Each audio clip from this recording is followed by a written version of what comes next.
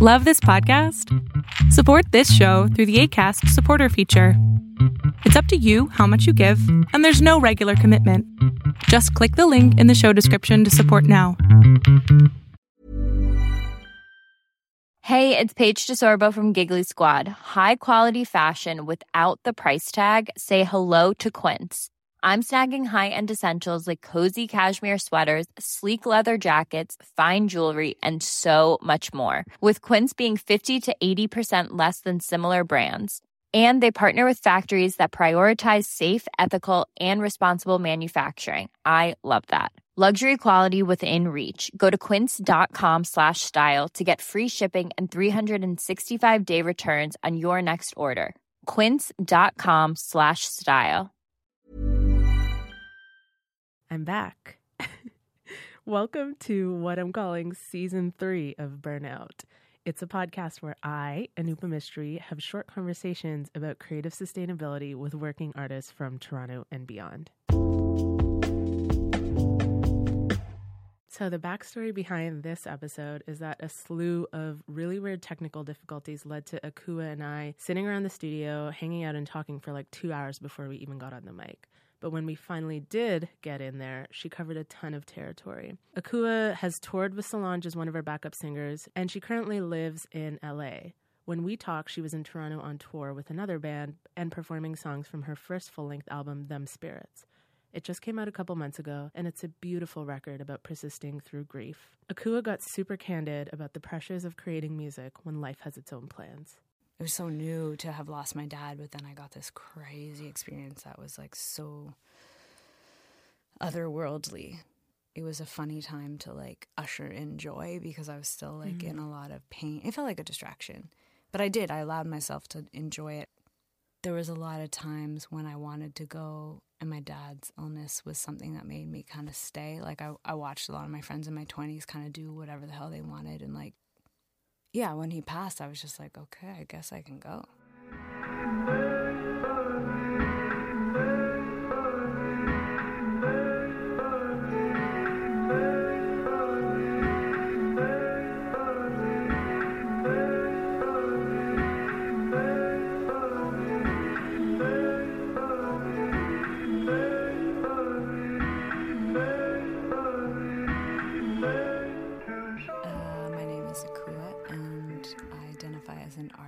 And I make music.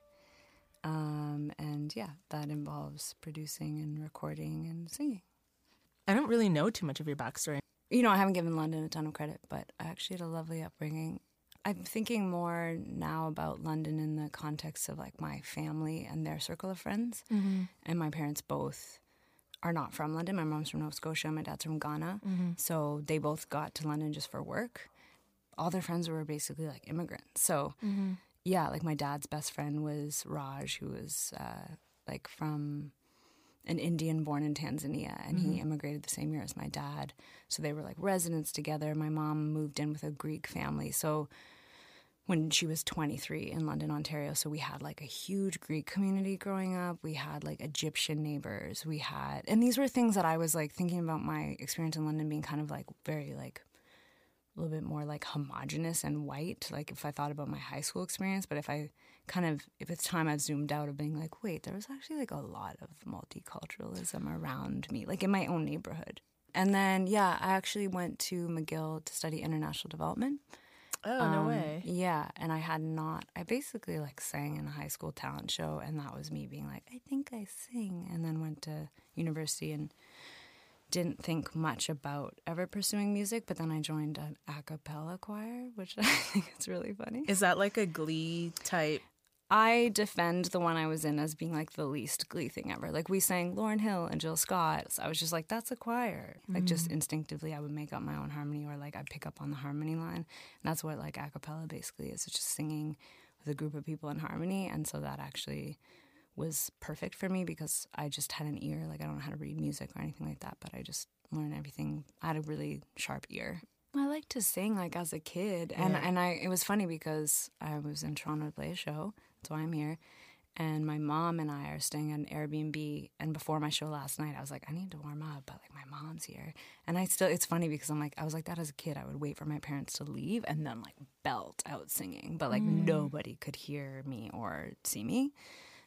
At what point did it maybe not crystallize for you, but at least feel like this is something that you needed to take more seriously? Yeah, but I would just say like each year of university, something else was happening. There was like another friend who was like, I have a reggae band. So then I sang in a reggae band and the soul band. I did more recording sessions with friends. We started doing live shows a lot. Literally the month that I was graduating from McGill, I had a job to go tree planting in BC. I was like, I want to get away from academia, make some money, be in nature. And then I found out that my dad was re-diagnosed with cancer. So I canceled that whole plan and stayed kind of between London and Montreal. And in that weird, okay, I thought I had a plan after university, I no longer have that plan, was when I was like, maybe I'll just hang around Montreal a little bit longer and like keep doing music. Instead, I went home to London, Ontario that summer. And by the time I got back to Montreal, nobody needed me. Like all the projects I was part of, I had been like replaced or people left or like had found, all of a sudden I was like, damn, I only like sing when people make me. I'm very shook by what you just said. Why? I only sing when people make me. Mm-hmm. That's like a kind of, I think that's a really profound realization to have. I mean, maybe I only say that because, as you know, it took me until like last year to be like, I only write when people pay me, or make things when people pay me, and I'm like, maybe I should do it on my own. Mm-hmm. Well, I think that's where I feel lucky. Is I'm like, I have so many people to like, I'm indebted to in the sense that like people were pulling it out of me. Also having a like immigrant father who really wanted me to be like lawyer, doctor, trajectory was that was like a huge factor at the time. What, like he was like, if you want to do it, you should go to school for music. And I was like, oh God, here we go. So it was supposed to be just this like year that I got to like play around that turned into like a decade of music. What happened in that year? My friend recorded me playing like an acoustic cover. Of what? It's the song called Perfect by Doria Roberts. It's such a random song that a college roommate of mine, I say college now, it's so weird. University. America. I know, did it to me. It's also just easier to say than. That's okay. I asked for oat milk earlier. So. Oh, God. Okay, Brooklyn. So that was the first thing. My friend like recorded me in his living room, put it on MySpace, and I was like, I listened to it like 1,000 times. I was like, the idea of my voice recorded somewhere. What did you conceive of your career being at that point? Oh, I think I just had a really like kind of like pop model in my mind or something. Like I remember at the time that I started writing music, it was like Little Dragon and Leaky Lee and like all these like. There's a lot of like more maybe like underground bloggers of music, and I was paying a lot of attention to that Quadrant. Like there was all these like I love Quadrant. Oh, tight, yes. So how did you end up in LA? I just started going. I played a couple of my own shows back, like when I released my EP One Company in 2013. I did a couple shows in New York for my own stuff, and then I started singing with Solange as her backup singer, and you were supposed to be based in New York. So I was basically pretending to live there. Meanwhile, via like being in Solange's band, we had done a bunch of trips to LA. I'd met some friends from LA and at South by Southwest. So they were like, yeah, if you're back in LA, like we'll take you around. So then that trip, I remember seeing Ink. Do you know the band Ink? INC, right? Yeah. I remember seeing them in a church basement in Highland Park. And it was this like pop-up show, and there was all these just like, it felt like a Montreal thing. And I was like, oh shit, like it was just this other world, and they were taking me to warehouse parties and like all this stuff. I was like, oh wow, this is like not that like, in my mind, LA was like this superficial, funny, ridiculous place that we had, been to some like weird parties at. And then that visit felt like, oh, there are like young people just like doing the same shit in New York, Montreal, Toronto, any of these cities. I was like, oh, there's like a just indie scene of like normal ass people from LA just like making music for the right reasons. And that felt, and plus it was just like beautiful and weird and warm. And I was like, I want to spend a winter here. I just want to try this for like a few months. And then I just like never quite came back. For me, if this is making love.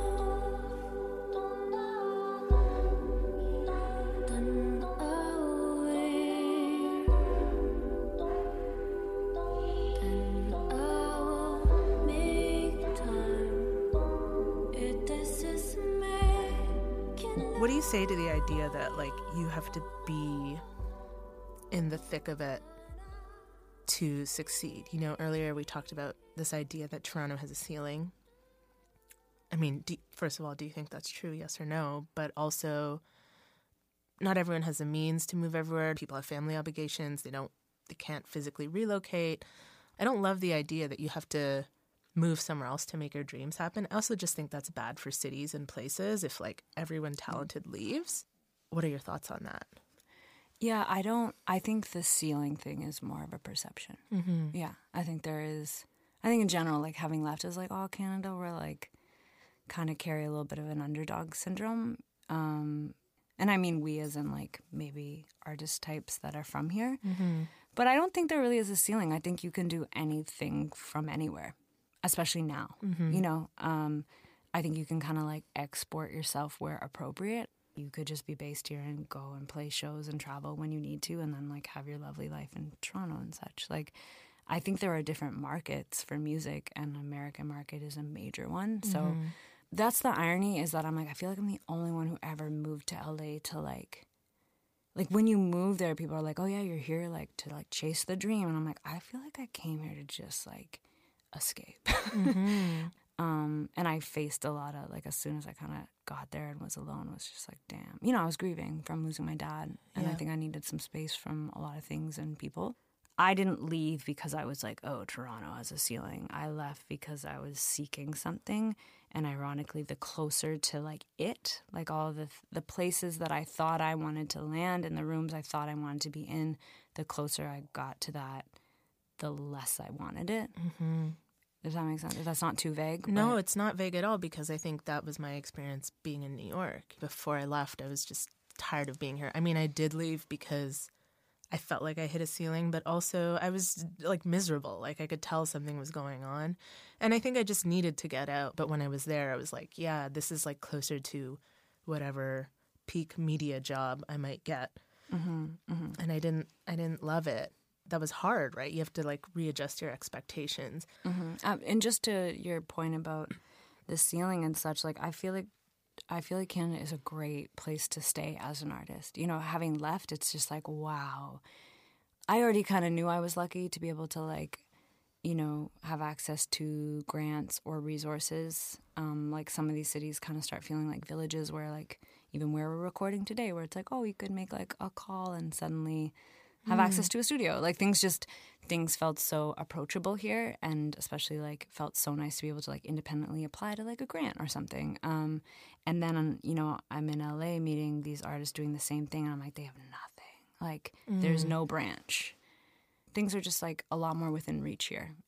Like, in terms of trying to amplify yourself and what you're doing, like, it's hard to make your shit pop in a place where everyone's shit is popping. Yeah, and everyone's trying to do it, you know.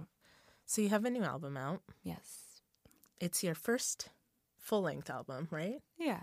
Tell us what it's about. It's called Them Spirits. It's like a collection of songs I wrote over a pretty large period of time. Some of the central themes are loss and grief. Yeah, my dad was dying from terminal cancer, and I was trying to live and be a young person and an artist against the backdrop of trying to be, like, very available to my family. Some of the songs are sort of like, while he was still alive. Some of them are after he passed. We lived a lot, like, during those years where he was so-called dying. Like, we were all living, and, like, a lot of things you just have to, like, keep being a normal person and, like, keep a job and, like, keep your shit together. Like, anything that happened in that chapter personally still feels tied up in, like, my dad and his illness. So a chapter of my young adulthood that was marked by, like, a lot of sadness. So I guess you had this realization that you had a bunch of time that had passed and you hadn't put out a body of music, or you hadn't put any work out. Yeah, I don't know when it... I mean, I just felt it, because also in working with Solange's band, like, I was meeting artists all the time. You know, I still was really new as a solo artist, but then was in this world of people who were just kind of, like, suddenly almost peers, but had been doing music a lot longer than me. So I've always felt this pressure of being like, you also, like, you do your own thing too. Like, you should get it together. But I was just like, kept trying to work with producers and like nothing felt right. You know, someone's like, oh, here's a beat that Kelela didn't want. And I'm like, I'm not trying to sing on the beat Kelela didn't want. Like, and at the time that was kind of like, oh, Kelela, Twigs, like these people, like there was just a lot of the same type of sound that everyone was trying to do. And I was like, this doesn't really sound like what I'm doing. So when did it get to the point where it felt right? Yeah, like I literally moved in with a really tight producer in LA. He was like in the room next to me. Like we shared sub-bass frequencies and I was quietly being like, maybe he'll work with me one day. You know, and we'd be like, oh, what are you working on over there? And I think we were both curious about each other. But I think I had this silent thing of being like, oh, we could probably like, maybe he's the one to like finally help me like finish this stuff. He was like, you don't need me. You just think like there's someone else is the answer to your story. But like you have all the answers and you're just not owning that. It's another version of like you only sing when someone makes you kind of thing. Yeah, man, I've suffered from a ton of like stupid confidence issues that like and I think that's where I get really self-conscious with being asked for the chronology and just being like, Dan, did it really take you that long to think you could do that thing? Each step of my trajectory, there was like, I would get like stuck, and a lot of it was just like confidence, you know? And also, like, no rule book. I was like, I don't know what I'm doing. I'm just, like, throwing things into Ableton sessions, being like, that sounds kind of cool. Like, it just felt like I had no idea what I was doing. I think at a certain point, I was just like, damn, I've done this Solange thing. It was so major in terms of opening up, like, my world. But I was on the other side of this crazy experience where we had, like, traveled the world and, like, met all these people and did crazy things. And I was just like, I'm still, like, the same person I was 3 years ago.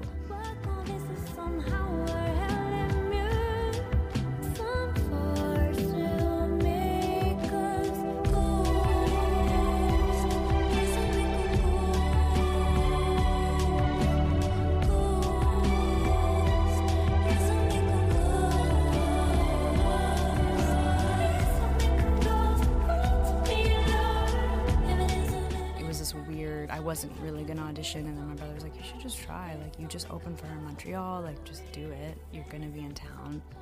So I did that, got hired, and basically just looked at my brother being like, what do I do? Like, we're playing Chicago, like Pitchfork Music Festival in 5 days if I join her band. We also have a ticket to Ghana in 4 days to take Dad's ashes. And he was like, well, we'll just change the trip to Ghana, we'll go later, do the thing, this is crazy, join the band. And I was like, oh, am I allowed? When those things were overlapping, It was like we weren't even, it was so new to have lost my dad, but then I got this crazy experience that was like so otherworldly. It was a funny time to like usher in joy because I was still like in a lot of pain. It felt like a distraction, but I allowed myself to enjoy it. There was a lot of times when I wanted to go, and my dad's illness was something that made me kind of stay. Like, I watched a lot of my friends in my 20s kind of do whatever the hell they wanted. And, like, yeah, when he passed, I was just like, okay, I guess I can go. Grief is, like, a huge, long, crazy process. It's never ending, right? Yeah. To finish the record also felt like I'd done a certain amount of, like, emotional work. You know, and it also meant, like, you're allowed to usher in other stages of, like, your life. And you could maybe, like, put the grief aside for a while. And for people who are, like, listening and want to know, like, you did eventually end up going to Ghana. So, we took our dad's ashes to Ghana, and they don't really do the ashes thing in Ghana. It's a burial culture. So we had a lot of adventures bridging that cultural gap with our family in Ghana. So that was, I don't know how much to get into that other than we took him home. He made it home. I didn't know you'd make me dig so deep in the archives. Like some of that stuff I like forgot It's so about. good as someone who also feels like they kind of came late to really understanding and trusting themselves, and I'm still going through some of that stuff. Now I'm open to use a Tara Brach word, having more grace with myself about that kind of thing, and being Absolutely. like, the stuckness is actually like information, and I like that. yeah, you can, like, okay, now something's not working, so what can I do, you know? Yeah. To me, these winds of a western sea blowing, they are blowing.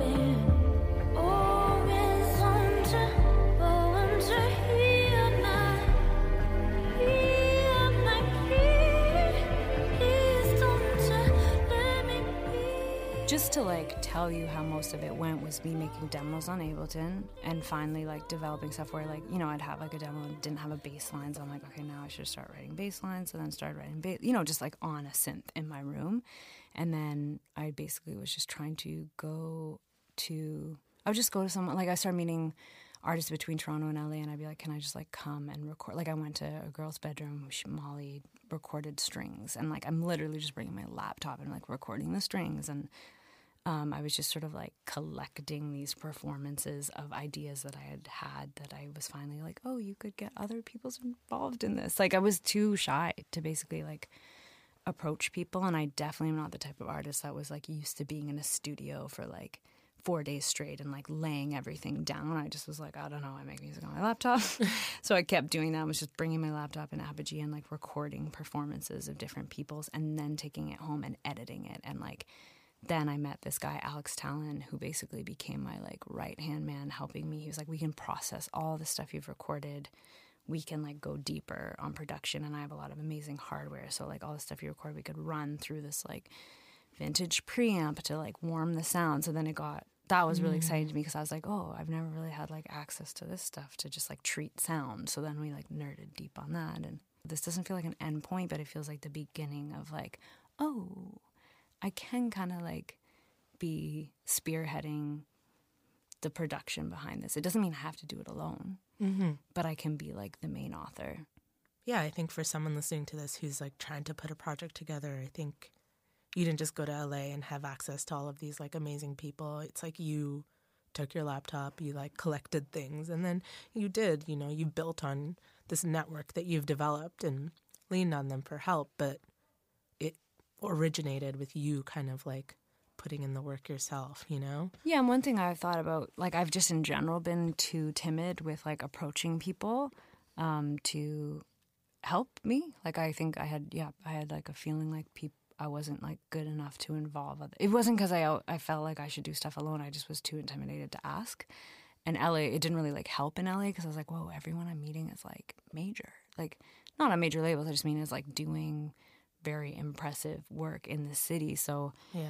I just took me so long to just like, you know, I've had the bass recorded for 2 months, but like would not send the email to be like, hey, will you play bass on this? The day I released the record, I was feeling really burnt because I was doing this, like I was preparing everything myself. It's a self-release.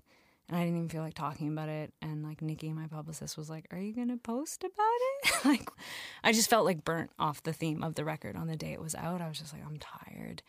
But then, yeah, obviously I posted about it and did all of the social things I was supposed to do. And then I had the weirdest, I kind of didn't feel much that day. And then later in the day, I was just felt the biggest, like the strongest feeling of humiliation. I felt so aware of how long it took me to finish it because I got some emails from friends being like, friends from other, like Toronto, like other eras being like, hey, like congrats, like I know how long you've worked on this. But it was, I guess it just felt immense, like how much time had passed, losing my dad, moving to a new city, losing friends, making new ones, relationships. It was so strange to have on a day that like marked an accomplishment I felt like a lack of or something. So I'm still working through like the confidence thing. It's just, I think it'll always, like you said, it like there will always be these moments and blocks, and it felt like a really odd emotion that I didn't anticipate feeling. But I also just think that that's like always been a struggle in general, is pursuing the arts is like imposing a very like mainstream capitalist ethos or ethic on your art and the ways you kind of have to make it a career, but in how many ways that's actually like the last thing that makes sense to put on an artistic career, you know, is that those kind of like expectations that things should just like line up in a really tight, neat way, that like the money's rolling in and you're making this career, you know, and like anyone who's been doing it longer than me, I've seen it's like ebbs and flows, but I do feel proud of it.